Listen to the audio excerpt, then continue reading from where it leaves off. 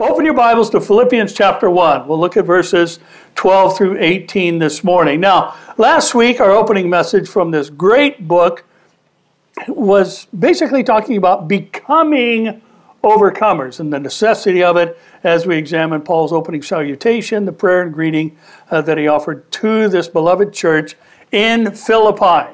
Now, this morning, we're also reminded from Romans chapter 8, 33 to 39, Paul said to the church at Rome, "Who shall bring a charge against God's elect?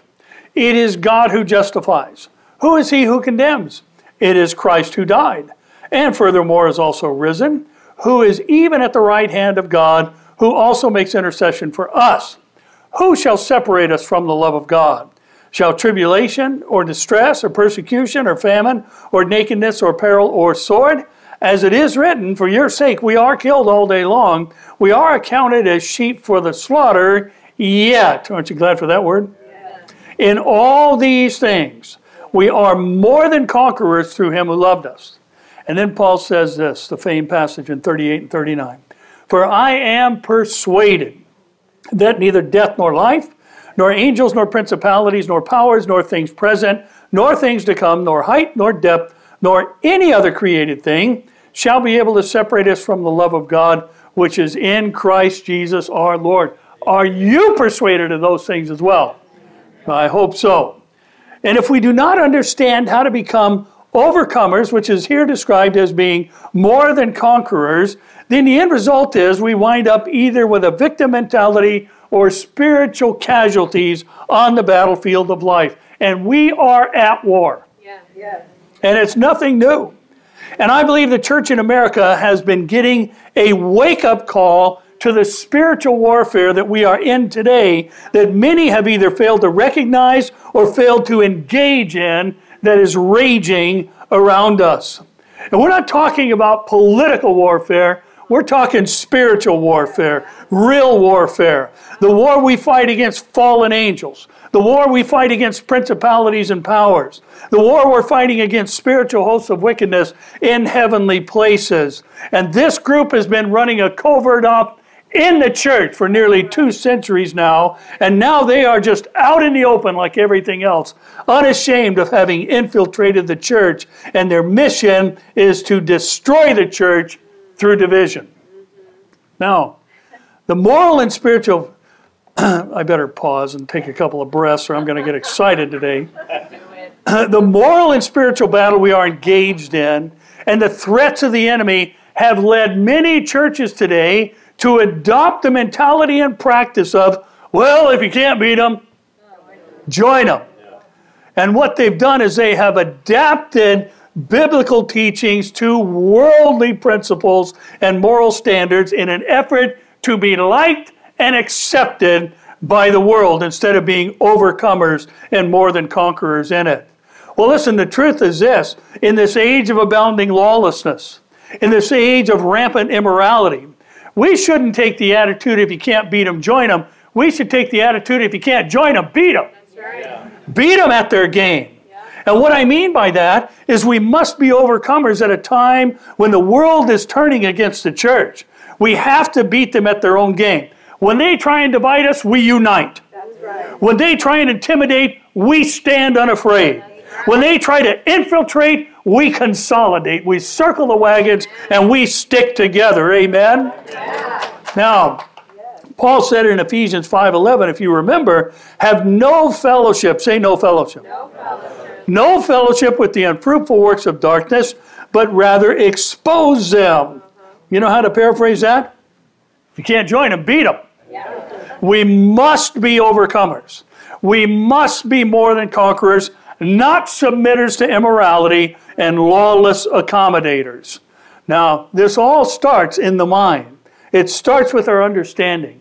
And this is why we have to recognize we have the mind of Christ. Amen. Our thoughts should be in concert with His and consistent with His. And Paul is going to pull back the curtain on his own thinking this morning in regards to his own Roman imprisonment, in regards to the personal attacks against him, and how he faces them with a spirit of rejoicing.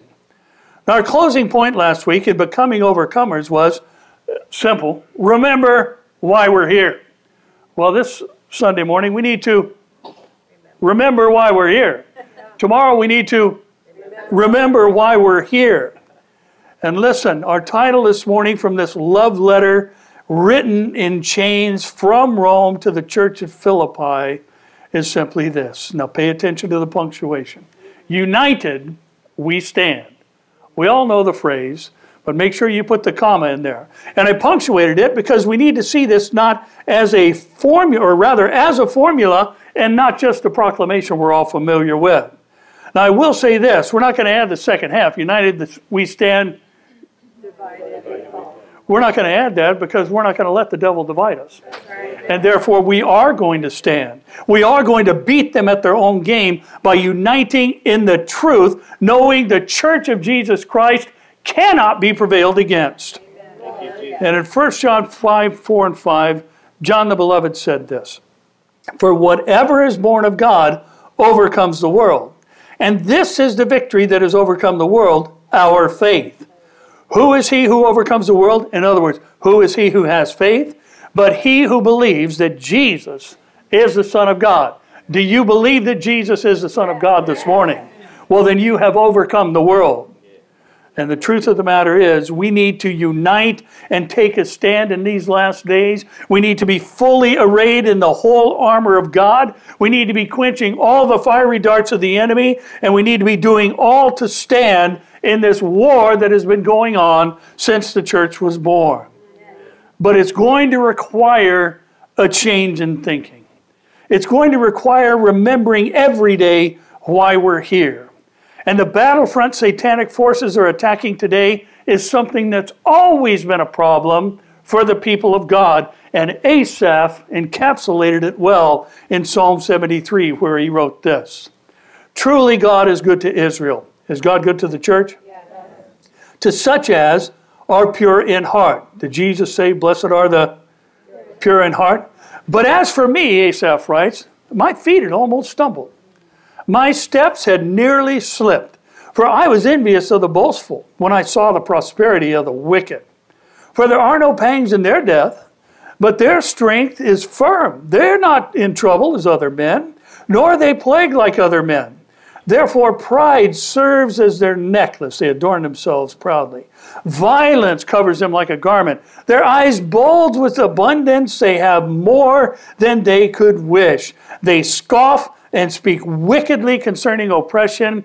They speak loftily. Is any of that going on today? Yes. Absolutely. Everything in this that Asaph said almost caused his feet to slip and his feet to stumble is happening in our world today.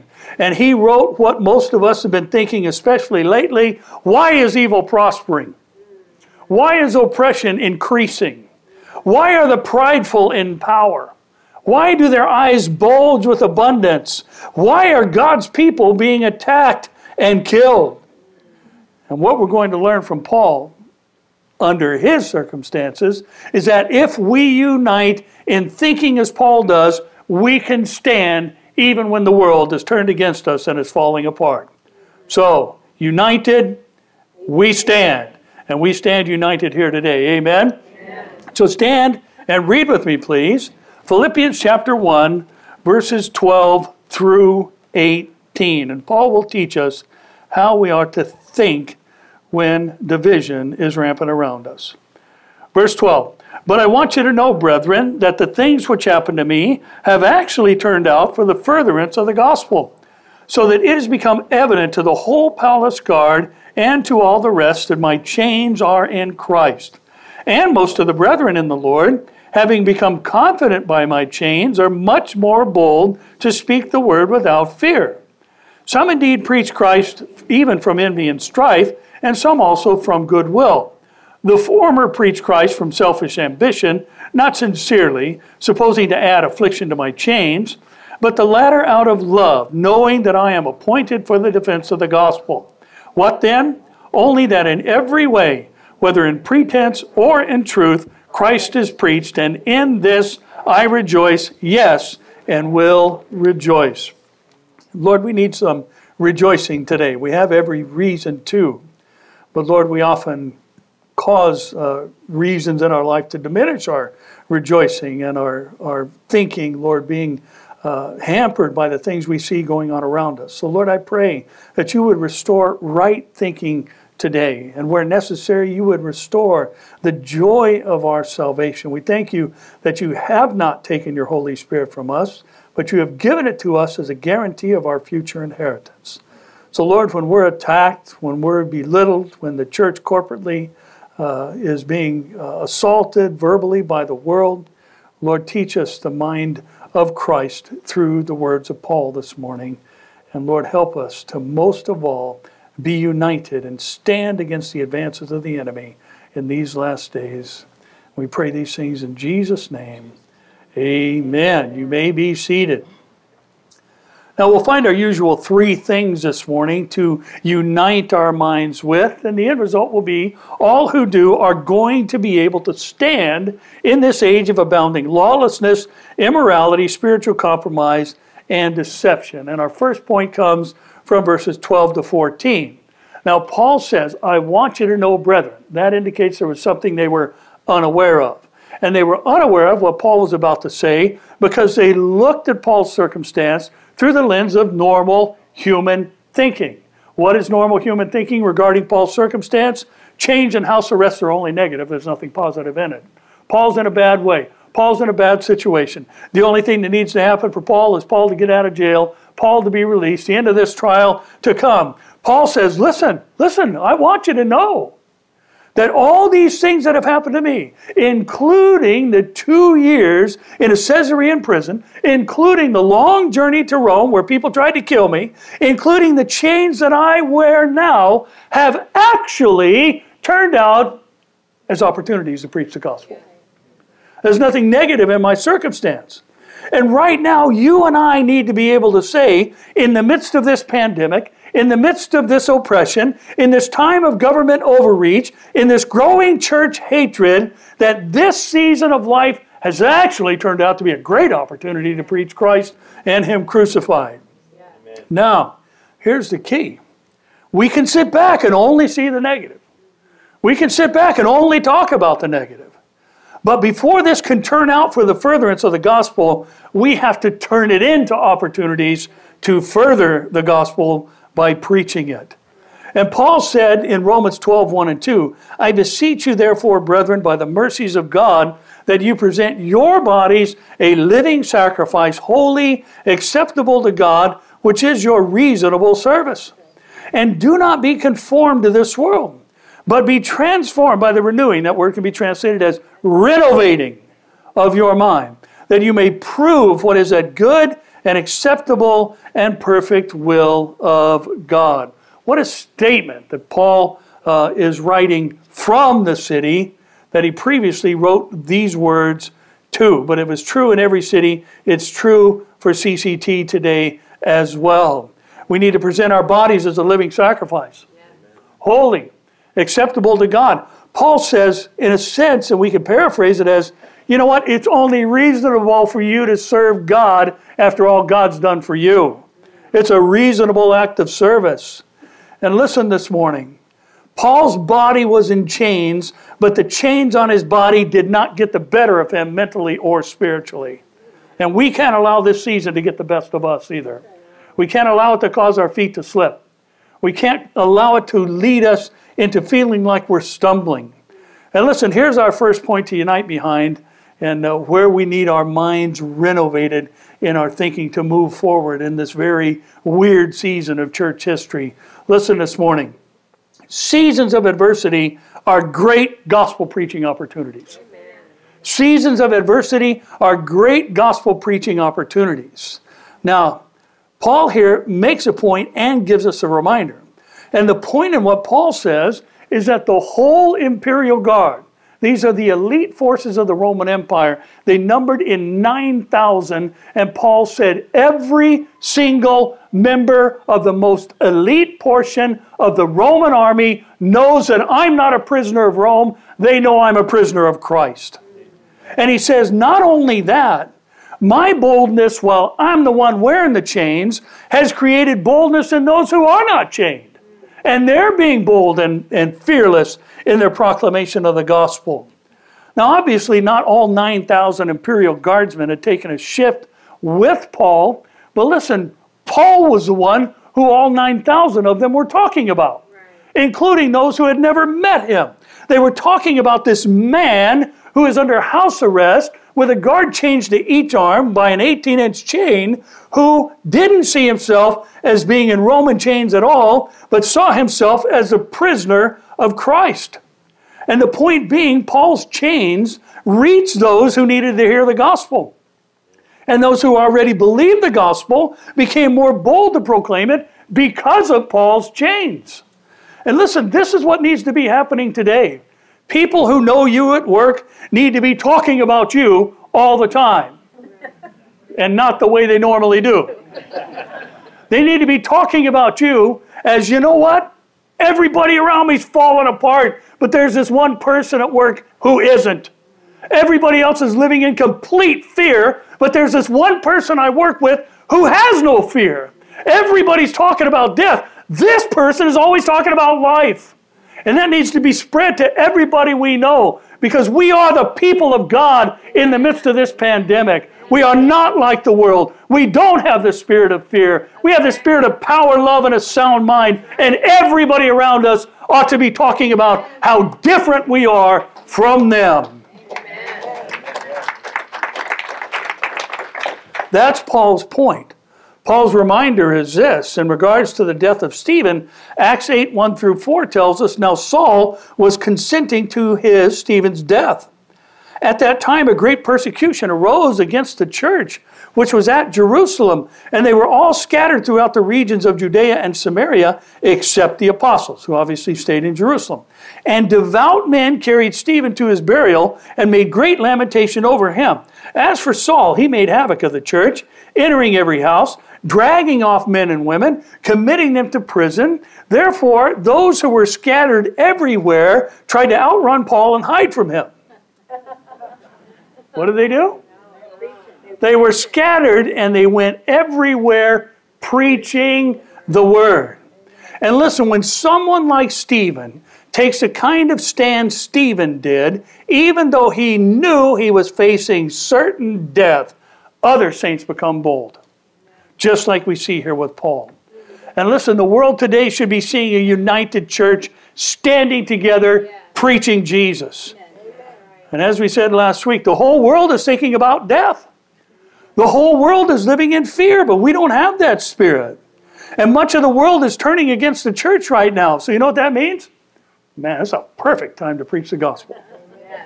Now, Proverbs 17:17 says, a friend loves at all times. And a brother is born for what? For adversity. And Proverbs 24:10 to 12 says, if you faint in the day of adversity, your strength is small. Deliver those who are drawn towards death. Hold back those stumbling to the slaughter. If you say, surely we did not know this, does not he who weigh the hearts consider it? He who keeps your soul, does he not know it? Will he not render to each man according to his deeds? Now, what is Proverbs doing? Proverbs is saying, stick together. We're family. We are born for adversity. And we cannot faint in times of adversity, because in times of adversity, we need to be rescuing or delivering those drawn towards death and holding back those who are drawn to the stumbling to the slaughter. Now, is that easy? No. But you know what? The world is freaking out right now. But we're not. The world is dominated by fear right now. But we're not. The world is afraid of dying, yet we are the exclusive group on the earth that knows that death has been conquered. And the second death has no power over us. And the sooner we unite behind this, the sooner the gospel is going to be furthered during this pandemic season. And Satan is trying to divide us, because he knows and history shows that united we stand, and the gates of hell will not prevail against us. Now let's look at 15 to 17, and I want you to pay close attention in our reread to what Paul is talking about here, and then we'll isolate verse 18 and look at that by itself. Some indeed preach Christ even from envy and strife, and some also from goodwill.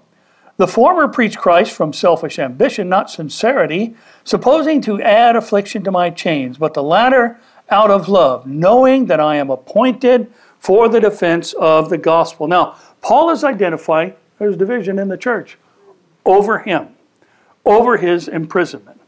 Some who were bold to speak the word without fear did so from envy and strife. Others, he said, were bold to speak the word from goodwill. He says the envy and strife group are preaching out of selfish ambition, supposing to add to his affliction. Affliction means anguish. They were trying to add more pain to the chains that Paul wore on his wrist.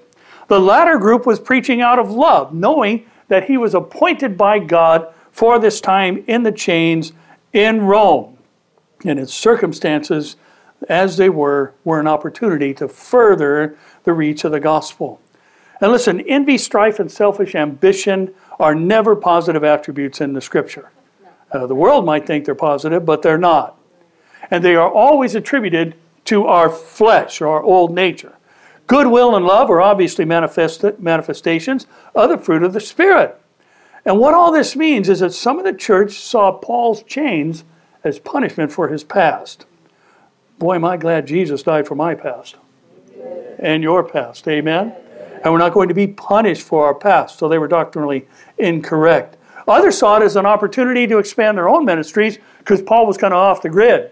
People aren't going to be following Paul. Maybe they'll follow us. So out of their selfish ambition, let's start preaching loud and proud and draw a crowd and build a church and gain a following and all those other things.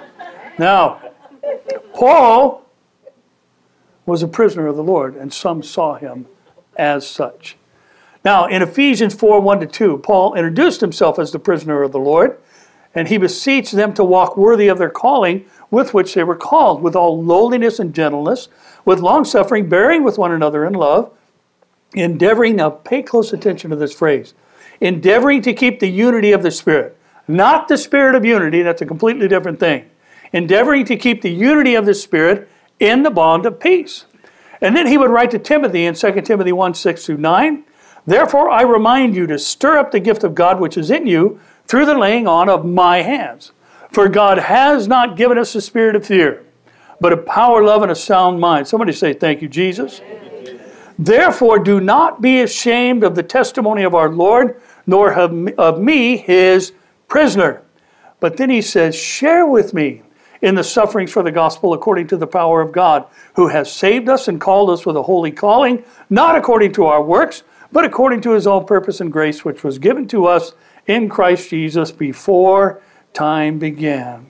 You know what we see there? We see between Paul and Timothy what the Proverbs wrote. We see them as brothers born for adversity, sharing in adversity together. In other words, they didn't divide when tough times came. And we will look at Paul's response to the divided perception of his situation in our last verse and point. But the fact that he mentions this in and of itself makes our next point, which is this. Listen this morning. The greatest enemy of standing in unity is our flesh. The greatest enemy of standing in unity is our flesh. Now, as we said a moment ago, envy, strife, and selfish ambition are never positive. And they certainly never unite. They always divide. They are works of the flesh. Now in James 3:13-18, James would add this. Who is wise and understanding among you? Let him show by good conduct that his works are done in the meekness of wisdom. But if you have bitter envy and self-seeking in your hearts, do not boast and lie against the truth. This wisdom does not descend from above, but is earthly, sensual, of the flesh, and what? Demonic. And then he adds this, for where envy and self-seeking exist, confusion and every evil thing are there. But the wisdom that is from above is first pure, then peaceable, gentle, willing to yield, full of mercy and good fruits, without partiality and without hypocrisy. Now the fruit of righteousness is sown in peace by those who make peace. Now, I have mentioned recently that there's a group of people whom I have unaffectionately dubbed as the church police. They think they need to monitor everything anybody is saying and doing, and they remind me of what J. Vernon McGee once said. He said, the only exercise some Christians get is jumping to conclusions and running other people down. And that is true. And many today do this under the banner of exposing heresy and the unfruitful works of darkness. And the truth is, it's nothing more than envy, strife, and selfish ambitions. Right. Now, can I talk to you a minute? Yeah. Just say yes. You know I'm going to. I've been the victim of this myself in recent years, rather heavily. And you know what? I want to name some names. I want to tell you what some people have done to me. And I want to tell you not to listen to them anymore. Because some of them, you would know their names. I've been stabbed in the back more times than you can even imagine. And my flesh is tired of pastors who listen to what someone says about me, but never talks to me about me. I'm tired of those things. I want to tell you who they are. And I want you to know what they've done to me. But if I do, that would say more about me than them. Yeah. And I want nothing to do with that because that's the flesh. I want to walk in the Spirit. My flesh wars against that. My flesh wants to say, stay away from this ministry. Don't listen to this person. Don't listen to this guy because of what he's done to me. And here Paul is saying, as we'll get to in a few moments, you know what? Hey, there's some wrong motives in there, but the gospel is being preached. And listen.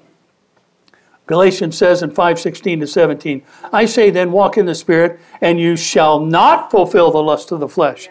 For the flesh lusts against the Spirit, and the Spirit against the flesh. And these are contrary to one another, so that you do not do the things that you wish. And listen this morning, I'm not wishing or fishing for sympathy here. You know, oh, poor Pastor Barry, he's been under attack.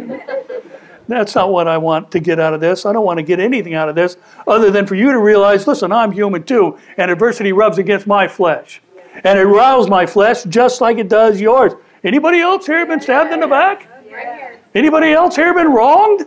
Wrongfully? By someone who's supposed to be a brother or a sister? Born for adversity? Does anybody here know what I'm talking about? Yeah, we've all been there.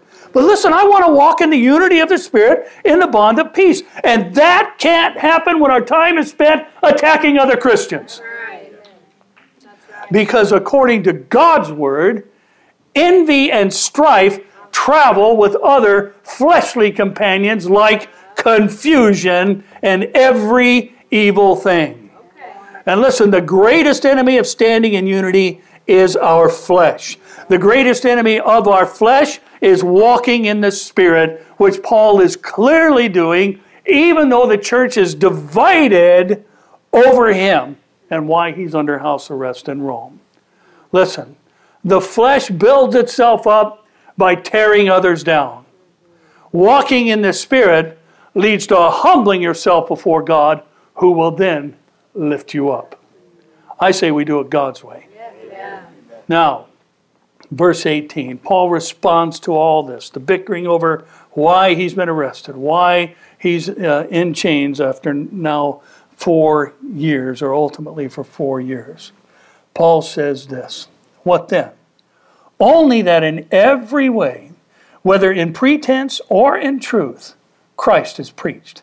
And in this I rejoice, yes, and will rejoice. Now, we need to be extremely careful with this verse and what it's not saying. Paul's not saying, hey, you know, they might be heretics, but at least they're preaching. He is not saying we need to overlook grievous doctrinal errors because at least they're standing up and saying something. He's not saying they might be lawless and immoral, but the spirit of unity is more important than biblical accuracy. He's not saying any of those things. Listen, the object of his statement is the motive, not the content of the message. Now, he does address that in 1 Timothy 1:18-20. He said to Timothy, this charge I commit to you, son Timothy, according to the prophecies previously made concerning you, that by them you may wage the good warfare, having faith and a good conscience, which some, having rejected concerning the faith, have suffered what? Shipwreck. Many names, of whom are Hymenaeus and Alexander, whom I delivered to Satan that they may learn not to blaspheme. 2 Timothy 2:16-18, Paul says, shun profane and idle babblings, for they will increase to more ungodliness. Should ungodliness be increasing in the church? No, and their message will spread like what? Cancer. Hymenaeus and Philetus are of this sort, who have strayed concerning the truth, saying that the resurrection has already passed, and they overthrow the faith of some. Then in 2 Timothy 4, 9 and 10, Paul says to Timothy, be diligent to come to me quickly, for Demas has forsaken me, having loved this present world, and has departed for Thessalonica, Crescens for Galatia, and Titus for Dalmatia. Now, in these situations, Paul is dealing with content. He is dealing with doctrine. In Philippians, he's dealing with character. But even character in the sense that it's limited to the motives of those who are accurately preaching the gospel. Now, some wanted to take advantage of Paul being sidelined to build their ministries up. Others wanted to do the same by using Paul's imprisonment as a tool to exalt their ministries over his by saying, if God was really with Paul, he wouldn't be in jail for 4 years for preaching the gospel. And Paul says, with all of this happening surrounding me, what's my response? Whatever their pretended cause, which is the meaning of pretense, a pretended cause, or whether they're preaching the gospel from love, I will rejoice that the gospel is preached. Now, there's a few things that we could glean from this most important passage, and that is, first and foremost, the power to save is in the gospel, not the preacher. The power to save is in the gospel, not the preacher. As far as Paul is concerned, the power is in the gospel in spite of the motive. And at least the gospel is preached. Yes, there are times to name names. Yeah. Paul did. There are times to expose heresy. And that is when the authority of Scripture is being diminished or the power of the gospel is being damaged by the words that are being spoken. Here he says, some people think wrong things about me in my situation. But I rejoice in the fact that they are preaching the gospel and the implied accuracy is there. Now, we have a wonderful opportunity today to clean some stuff up that has been causing division in the church. And I know that you want that to happen, right? Yes. I'm not talking about this church. Like a good Christian, I'm always talking about other churches. Now, listen to this. Pay attention. Matthew 10, 1-4. The he in here is Jesus. And when he had called his, what's the next word? 12. How many? 12. Everybody? 12. When he had called his 12 disciples to him, he gave them, how many of them? 12. Powers over unclean spirits to cast them out. And to heal all kinds of sickness and all kinds of disease. Now, the names of the, how many? 12 apostles are these. First, Peter, Andrew's brother, James, John, Philip, Bartholomew, Thomas, Matthew, James of Alphaeus, Lebbaeus, whose surname was Thaddeus, Simon, and what's the last guy's name? Judas Iscariot. Is he part of the 12? Yeah. Did he get Holy Spirit power? Yeah. Did he cast out demons? Yeah. Did he heal the sick? Yeah. That's what this says. Now, I believe that there are some people today who would rebuke Jesus for sending Judas out with the others. Because that kind of thing happens all the time. And in John 6, 70-71, Jesus said to them, did I not choose you? How many? 12. The 12, and one of you is a what?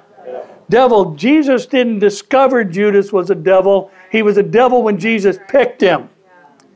And he spoke of Judas Iscariot, the son of Simon, for it was he who would betray him, being one of the what? 12. The 12.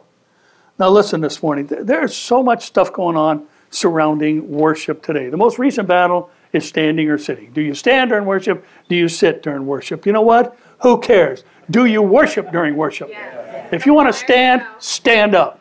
As a matter of fact, if you want to do the worship thing right, worship means to prostrate. So if you want to have the position be the important thing, then you got to be on your face on the floor, because that's what prostrate means. It's not about position, it's about the heart. And the church shouldn't be bickering over standing and sitting during the time of worship. Because worship is an act of prostrating and submitting to God. Listen, that's why we don't say you have to do this or you have to do that here. You want to stand, stand up. You want to raise your hands, raise your hands. You want to sit down? Sit down. But the whole point of that time is worshiping God. That's why we do what we do. Amen? Now, I have been asked this question more times than I could even count. And we have been accused as a church of being heretics. I have been accused of being the chief heretic. What about singing worship songs written by people who are part of a questionable church or ministry? Or a heretical church or ministry? The implication is, can someone who goes to a bad church write a good and God-honoring song? Judas. Judas. Was Judas among the 12? Did Judas have the Holy Spirit when they were sent out? Did Judas cast out demons? Did Judas heal the sick? Did the 12 return to Jesus after sent out by him? And Peter take Jesus aside and say, just wanted to bring this up, just between me and you. 11 of us, man, we were getting it done. We were casting out demons, healing the sick. But, Judas was off the side. He couldn't do anything. He said, have you ever noticed how close his eyes are together? Did that conversation happen? No. And listen, God can use whoever he wants to use. That's right. And can God speak through a donkey? Yes. And shame on all of you who thought in your minds he's speaking through one now. But I'll take it. Amen? God can speak through anybody. And listen, did Jesus give Holy Spirit power to someone whom he knew was a devil? Yeah. Judas cast out demons. He healed all kinds of sickness and disease. And some today would say, well, you know what? Since you got healed by Judas, your healing is not legitimate. You're still blind. You just don't know it. You just think you can see. Because nobody could have gotten healed by Judas. And that's what some people take the attitude towards worship songs that were written by somebody that goes to a church that they probably ought not to be a part of. But listen, it's about the content. And if a worship song came from Scripture, who are we to say it's not of the Lord? But it happens all the time. So maybe we should change our name to CCH, Calvary Chapel Heresy, because we sing songs that, questionable people have written. I hope you get my point this morning, right? We've gotten just way, way over the top on nitpickiness within the church. And again, I'm not talking about you guys. You know what? I was just so blessed when Charlie announced that second service gobbled up all the gifts for the kids over at the reservation. You know what? Because that's how this place rolls. That's right. We get things done around here. And you know what? We're not going to waste time fighting over stupid stuff. That's right. Or judging one another. Gosh, that person. They're standing up there in worship trying to draw attention to themselves. Oh, shut up. They're standing there in honor of the risen and resurrected Lord, and that's their expression of worship. Yeah. The person standing up better not be thinking, everybody ought to be standing here like me. Well, because that means it's about you. And it's got nothing to do with the heart. I actually had somebody that years and years ago, when we were over in our little bitty sanctuary on 6th Street, somebody, as soon as the first downbeat, man, they shot up like there was a spring in their chair. And I asked them, what's up with that? Well, I'm trying to get other people to stand. What are you doing that for? And so there's no legitimacy to your standing? You're trying to be the motivation for other people? That's not how this worship thing works. And people want to sit, they can sit. And listen, Terry has seen this. The church I was raised in was, the typical denominational church. The choir on Sunday, the special music by people who can't sing after the offering every week. You guys know what I'm talking about, right? Or somebody's nephew who's had 2 trumpet lessons is going to play How Great Thou Art on the trumpet. I went through all that. But there was a guy. His name was Vic Alvarado. He's now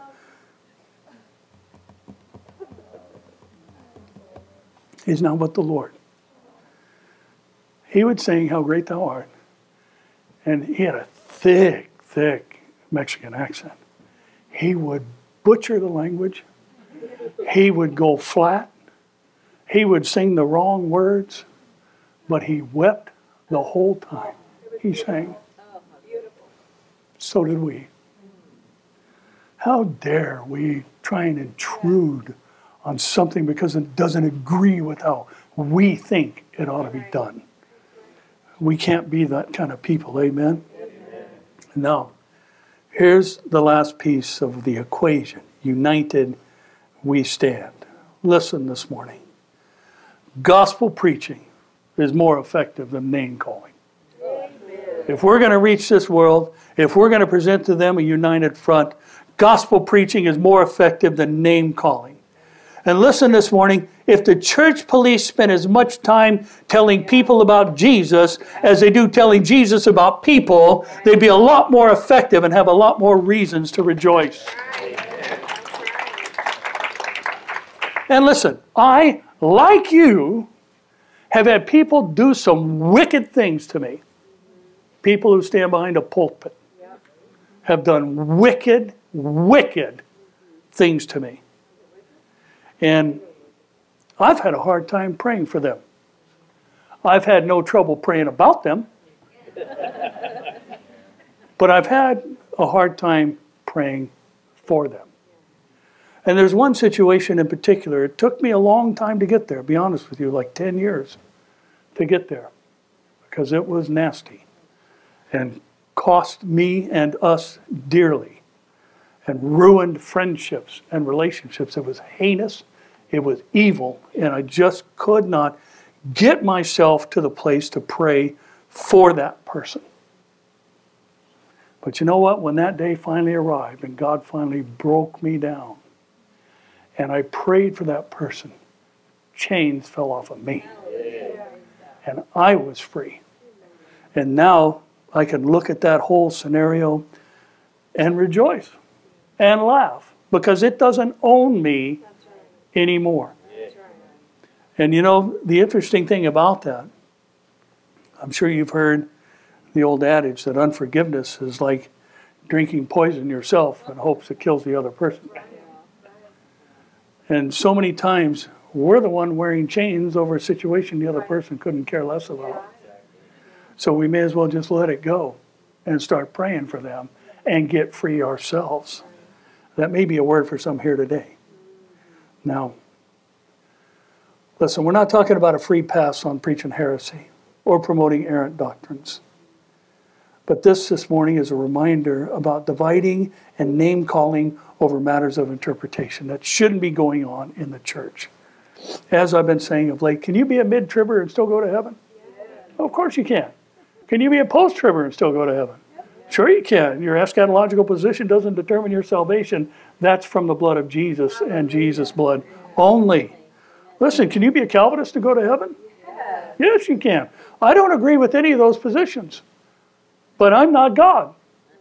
And none of them are saved any differently than I am. And you know what? They think I'm just as wrong and you're just as wrong as we think they're wrong. But we aren't saved by those positional, non-essential things. I don't like that phrase, non-essential, because I think the whole book is essential. Amen? Amen. But there are things that don't determine whether you're saved or not that people bicker over and fight over, like posture and worship, or who wrote the song, or this or that. And just, you know, when I was a kid, during the Jesus movement, we had one hippie come to church. And he came one time. Because all that was talked about afterwards is that he stuck his toe from his bare feet through the hole where the communion cup goes after communion. And I'm pretty sure that's the abomination of desolation, because dumb stuff. We can't be dividing over dumb stuff. Somebody say amen. Amen. And listen, let me just finish up with this. In Matthew 13, 24 to 30, Jesus told a parable to the disciples. The kingdom of heaven is like a man who sowed good seed in his field, but while men slept, his enemy came and sowed tares among the wheat and went his way. But when the grain had sprouted and produced a crop, then the tares also appeared. So the servants of the owner came and said to him, "Sir, did you not sow good seed in your field? How then does it have tares? And he said to them, an enemy has done this. The servant said to him, do you want us then to go and gather them up? But he said, no, lest while you gather up the tares, you also uproot the wheat with them. Let them grow together until the harvest, and at the time of the harvest, I will say to the reapers. Who will say to the reapers?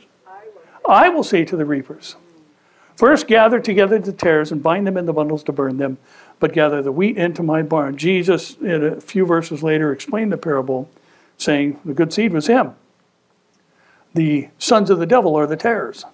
The bundling of the tares takes place at the end of the age, and the fire that they're thrown into is the fires of hell. Jesus gave them the explanation of this, and within the explanation he said, you know what? There's going to be tares in the wheat. Right up to the end. And I am afraid today that some of the efforts by many are uprooting the church by their division-causing name-calling over matters not essential to salvation. Are there Judas today? Sure there are. Absolutely. And when they depart from sound doctrine, we expose them. And we name names. Are there God-fearing, Bible-believing Christians who differ on certain matters of interpretation who are preaching the gospel that we should rejoice in? Absolutely. And listen, preaching the gospel is far more effective in reaching the world than name-calling, as is creating a united we stand attitude in the church. Now listen, this may have some personal application for some. And to be honest with you, I was a little surprised after first service. A little gal who's been coming here for some time came up to me after church and said, man, it was convicting. I never thought of this being convicting. This is CCT. We don't do anything wrong. It really took me back. I'm convicting you, you sweet little thing. You're convicted by what I talked about this morning? Yeah, I got some things to fix. And maybe you do too.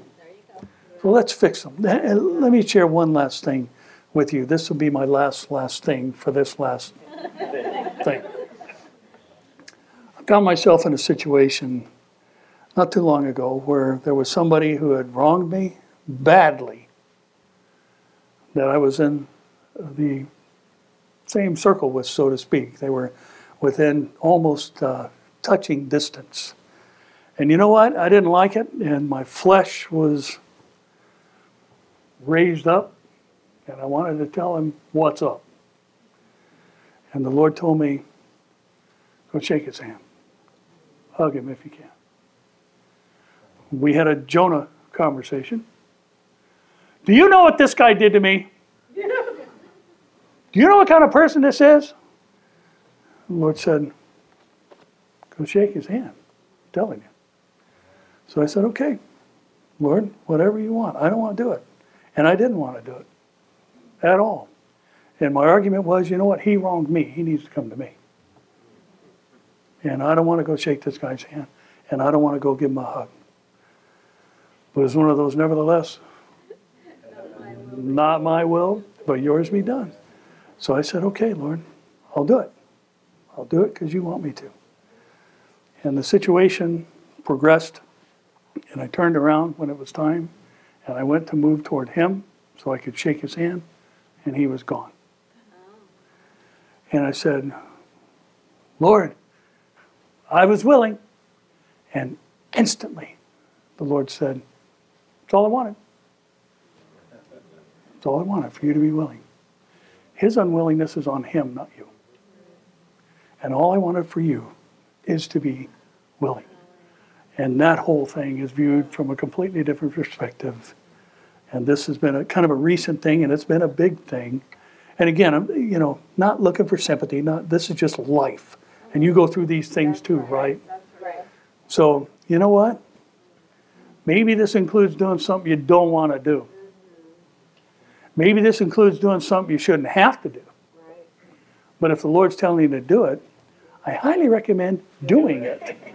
Amen? Because the one who winds up free is you. Yeah. And if they choose to stay in bondage, that's on them. But you can be free indeed. Amen? Amen. So listen, and I say this again, I don't know. The whole worship thing just drives me nuts. It's such a wonderful thing. And I've heard just so much, J. Vernon McGee said, when Satan was cast out of heaven, he landed in the choir. There's just been so many things. I had a lady come up to me when we were over on 17th Street and say that's the first time this worship has been spiritual. And, she was probably 90 years old, so I wanted to be respectful, but my mind said, well, maybe that's the first time you actually worship. Just ridiculous things. You know what? If you like the hymns, great, listen to hymns. I've had people come to this place and say, you know what? You need to do more hymns. And my response to one person was, you know what? We were already having worship when you got here. And this is what we do. And worship's not for you. Worship's for the Lord. And this is how we've done worship. I love contemporary Christian worship. I did 18 years of hymns growing up. Know them all. I've sung them all. Beautiful. Love them. But listen, that's not my thing. I like what we do. We got a good band. Yes, it is. I love our worship here. And again, I'm not going to sit there and say, that church with the choir, that's not real worship. Oh, sure it is. Sure it is. That's how they express through music their worship for the Lord. And we cannot, did I say cannot? We cannot be critical of people who do things different. Now, I probably would have a hard time with grunge worship. Growling, I don't know that would fall under that category.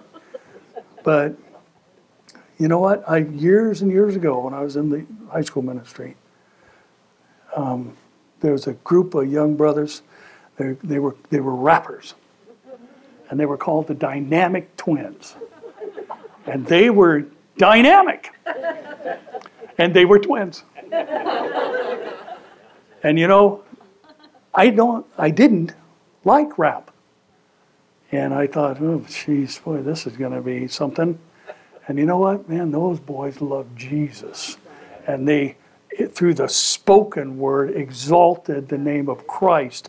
And they were giving glory to God. And it may not have been a musical style that you would find on my CD player, but I wasn't going to judge them because it was different than what I liked.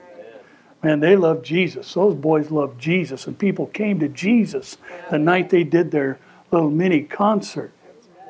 So, listen, let's be careful about being critical in these areas. And as I said, when our worship starts here, you want to stand, get up.